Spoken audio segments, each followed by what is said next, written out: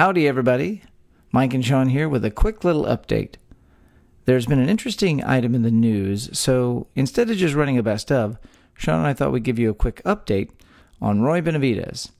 But before we do that, just know that there are new episodes coming and that we hope you've had a great summer and really enjoyed catching up on Texas history with us. So Sean, what's going on with Roy Benavides? Yeah, so there's an article that came out recently in Texas Monthly magazine, and it's been picked up by quite a lot of publicity on the social media and Facebook and Twitter, and actually LULAC in Texas has latched onto this as well and is calling for the same thing. And what the article in Texas Monthly essentially argues is that Roy Benavides, who we talked about a couple of years ago on an episode, is a Texan. He is was awarded the Medal of Honor for heroism in Vietnam. He is actually considered one of the toughest Green Berets in American history. Through his actions, remarkable heroism, a long-time Army career. And again, he's a born and bred Texan, and he is also a person of Tejano heritage. And so the argument that they make is that Fort Hood, which is a very large, extremely large military post in central Texas, which is near Waco, Fort Hood is the headquarters of most of the United States Army's armored forces training and headquartering many of the units that come in and out of deployment for Central Command, which is the deployments that have been fighting the war in Afghanistan and in Iraq over the last several years. They come in through and are based out of largely Fort Hood. And actually the Killeen Airport, a lot of people fly out of the Killeen Airport to go out to the overseas deployments. So the article argues that Roy Benavides should be the namesake for this major post in Central Texas. And the reason for that is because Fort Hood is named after General John Bell Hood. John Bell Hood was a Confederate lieutenant general, and he was the commander of a brigade that consisted mostly of Texas troops, the Hood's Texas Brigade during the Civil War. So the argument I think that they make is that Hood was not a Texan. He was from Kentucky. He served in the Army in Texas, in the United States Army in Texas for a couple of years before the Civil War, and he commanded Texas troops.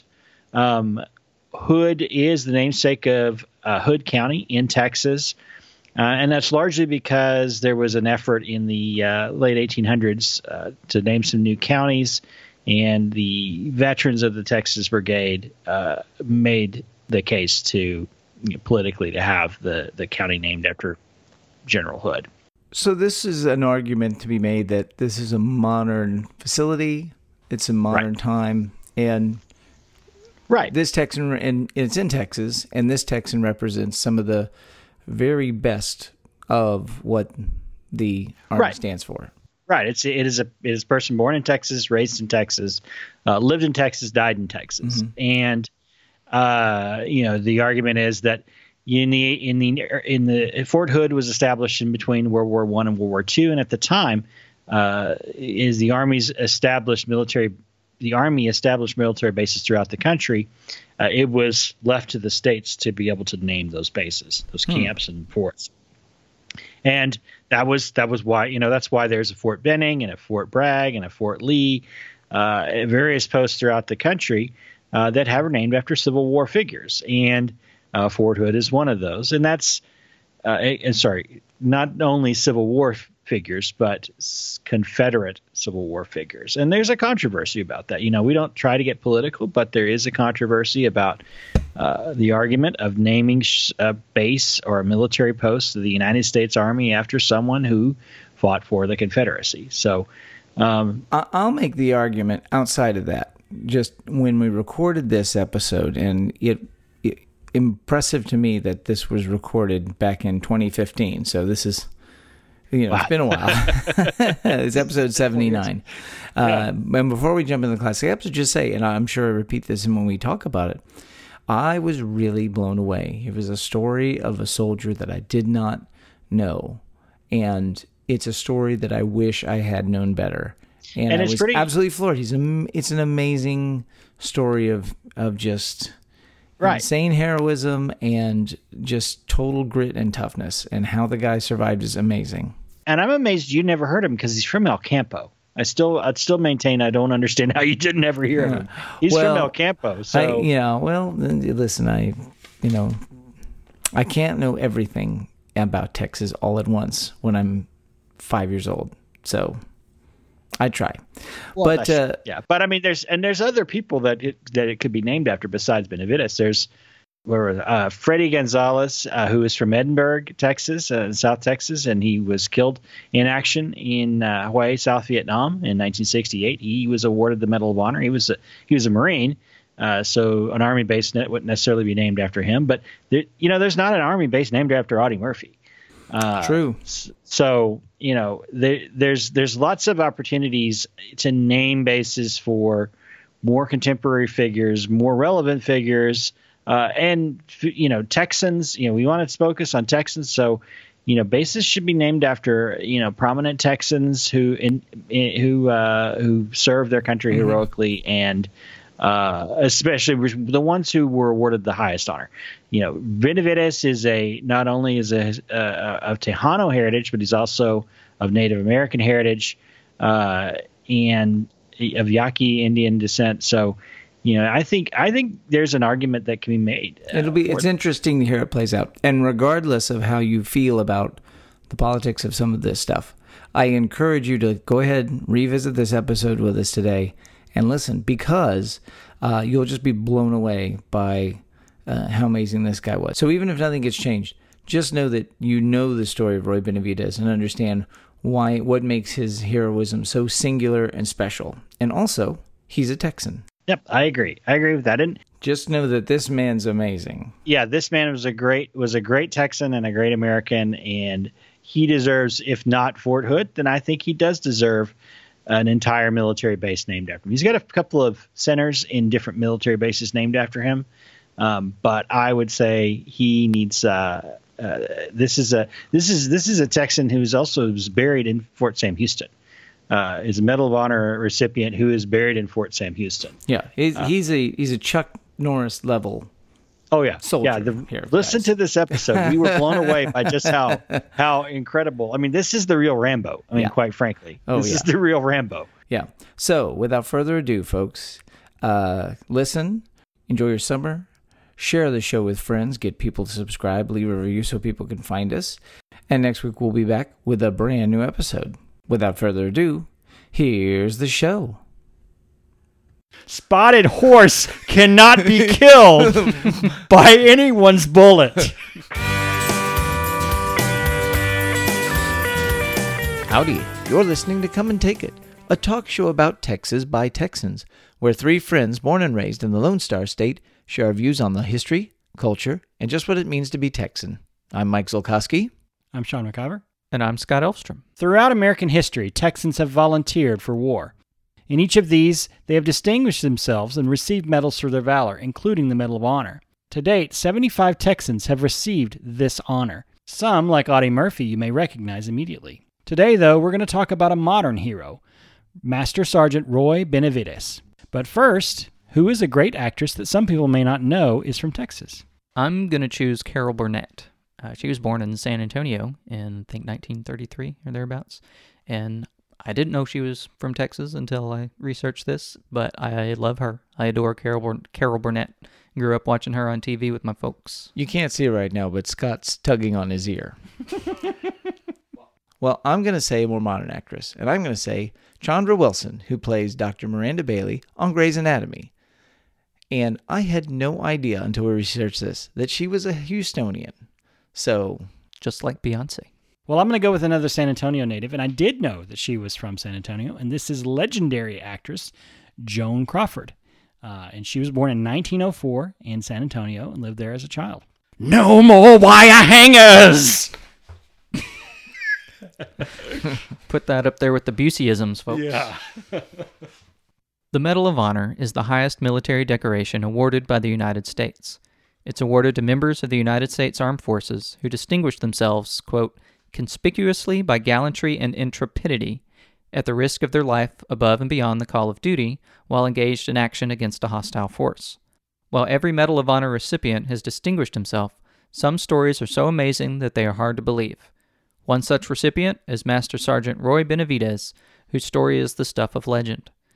Benavidez's Medal of Honor citation doesn't begin to describe the details of his amazing story. Born in Cuero, Texas, in August 1935, Roy was the son of a sharecropper. He was of mixed Yaqui Indian and Mexican blood. Orphaned at a young age, Roy was raised by an uncle. He dropped out of school in the 7th grade and then went to work as a migrant farm worker. In 1955, he joined the United States Army and eventually qualified for the U.S. Army Special Forces, the Green Berets. He was later deployed to the Vietnam conflict. In 1968, a 12-man squad of Green Berets were conducting surveillance of enemy troop movements in Cambodia when they were surrounded by between 500 and 1,000 enemy troops. They were in serious trouble. Shortly after the fight began, 4 men were dead and the rest were wounded. Helicopters that tried to rescue the trapped soldiers were driven off by enemy fire. Sergeant Benavidez was off duty when the choppers returned to base, riddled with bullet holes. Without hesitation, he grabbed his gear, jumped on a chopper, and demanded he be taken to his buddies trapped in the field. Helicopters couldn't even land where the squad was pinned down. They would have been cut to pieces. So after assessing the situation from the air, he asked the pilot to descend into a nearby clearing and jumped out of the chopper. He slung his rifle over his shoulder and carried first aid kits and medical supplies. He sprinted 75 meters through intense enemy fire to reach the ambushed soldiers. By the time he arrived, he had already been wounded several times in the face, arms, and head by bullets and shrapnel. Completely surrounded, the wounded Benavidez administered morphine to the other wounded soldiers, including one Green Beret who had his eye shot out but was still fighting. He organized the patrol into a more defensible position and then began clearing a path to the rescue chopper. When his M16 ran out of ammunition, Sergeant Benavidez picked up an AK-47 off a dead enemy soldier and kept fighting. Once the way was clear, Sergeant Benavidez popped smoke out to let the rescue chopper know it was okay to land. He then made 6 trips carrying wounded and dead to the helicopter, fighting the whole way there and back on each trip. On his last trip, an enemy grenade blew him off of his feet and riddled his back with shrapnel, and then a bullet went through his abdomen. When he regained consciousness, the chopper was still sitting there burning. The pilot was dead and the wounded were still on board. Undeterred, Sergeant Benavidez fought on. While fighting the enemy, he pulled all the men off the burning helicopter, established a defensive perimeter, administered morphine, and organized those still able to fight into a small defensive force. After being shot through the thigh, he called in airstrikes and napalm runs. By the time the second group of rescue choppers arrived, Benavidez had been fighting nonstop for 6 hours. The North Vietnamese soldiers, in a last-ditch effort to keep the Green Berets from escaping, launched a full frontal assault. Sergeant Benavidez was waiting. During hand-to-hand combat, Benavidez was bayoneted twice and had his jaw broken by a rifle butt, but he had inflicted heavy casualties on the enemies while his Green Berets scrambled onto the choppers to escape. Benavidez hopped aboard the helicopter where he promptly lost consciousness. The helicopter, despite being riddled with bullets and having lost all instruments, was able to lift off and whisk the battered squad away to safety. By the time the choppers arrived at the field hospital, Benavidez lost consciousness, having suffered 37 bullet, bayonet, and shrapnel wounds. The indomitable warrior was placed in a body bag, his wounds being assessed as not survivable. But Sergeant Benavidez wasn't done. As the doctor was zipping up the body bag, he mustered a last ounce of strength and, unable to speak, spit in the doctor's face. He was rushed to surgery where they managed to save his life. Then he moved to a hospital in Saigon, where he spent almost a year in rehabilitation. Spotted horse cannot be killed by anyone's bullet. Great movie. 8 men of 12 survived that awful day because Master Sergeant Roy Perez Benavidez refused to be defeated. Against insurmountable odds, he saved his comrades and himself from certain death and created a legacy that would elevate him to the top of the ranks of heroes. But it was a long road for Sergeant Benavidez to be recognized with the nation's top honor for his actions. The initial period for awarding him the Medal of Honor. The initial window for awarding him the Medal of Honor expired in 1972. Efforts on the part of Congress and his commanders to appeal the expiration of this window lasted for many years, but the Army eventually denied the request, as there was no living eyewitness who could corroborate all of what Benavidez had done. Of the 4 survivors, none witnessed everything that was mentioned. He was, however, awarded the Distinguished Service Cross for his valor. In 1980, though, his former radio man, Brian O'Connor, who Benavides actually thought had died in combat, provided a 10-page report of the action in 1968. He'd been living in Fiji and happened upon a copy of an El Campo, Texas newspaper article about Sergeant Benavides while vacationing in Australia. His account was what was needed to finally ensure that Sergeant Benavides was able to be eligible for the Medal of Honor. He was awarded his medal by President Reagan in 1981, and his official citation reads, quote, Sergeant Benavides' gallant choice to join voluntarily his comrades who were in critical straits, to expose himself constantly to withering enemy fire, and his refusal to be stopped despite numerous severe wounds, saved the lives of at least 8 men. His fearless personal leadership, tenacious devotion to duty, and extremely valorous actions in the face of overwhelming odds were in keeping with the highest traditions of the military service and reflect the utmost credit on him and the United States Army. Benavides eventually retired from the Army and settled in El Campo, southwest of Houston, to raise 3 children. In November 1998, he passed away and was laid to rest at Fort Sam Houston National Cemetery. An elementary school in Houston and a boot camp for troubled youths in Uvalde were named in his honor. In 1999, the Army built Master Sergeant Roy P. Benavides Special Operations Logistic Complex at Fort Bragg, North Carolina. In 2003, the USNS Benavides, a supply ship, was christened as part of the Navy's Military Sealift Command. In 2001, the Hasbro Toy Company had released the Roy P. Benavides G.I. Joe action figure. That's pretty darn cool. If you're ever in McAllen, Texas, be sure to stop by the Veterans War Memorial of Texas, where all of the state's Medal of Honor recipients are honored, as well as fellow Texans who have made the ultimate sacrifice in defense of our nation. Right, and Benavides was actually awarded the Texas Legislature Medal of Honor before Audie Murphy was. Huh. Yeah, he was awarded it right after he passed away. Yeah. Coming on the heels of the Audie Murphy story that we talked about, this one is as much as big a deal as Audie Murphy was, as big a deal as his story was, Benavides almost feels more real to me in a way, because as far as I know, there hasn't been a movie made of it, and it happened a little bit closer to our lifetime. I think seeing Arnold Schwarzenegger step out of a helicopter and say, "Hello, my name is Sergeant Roy Benavides," would be a little awkward. Now, because he's the only one that could pull this off. Now look, Forrest Gump only got shot once in the butt, right? So he got to go have a Dr. Pepper's at the White House. Dr. Pepper's. So Benavides got shot 37 times. Well, no, it wasn't shot there. He was bayoneted. Some of those were bayonet. He was wounds. Wounded, again, I say spotted horse. Well, it's an incredible warrior story. Spirit. That is so much warrior spirit, coming out.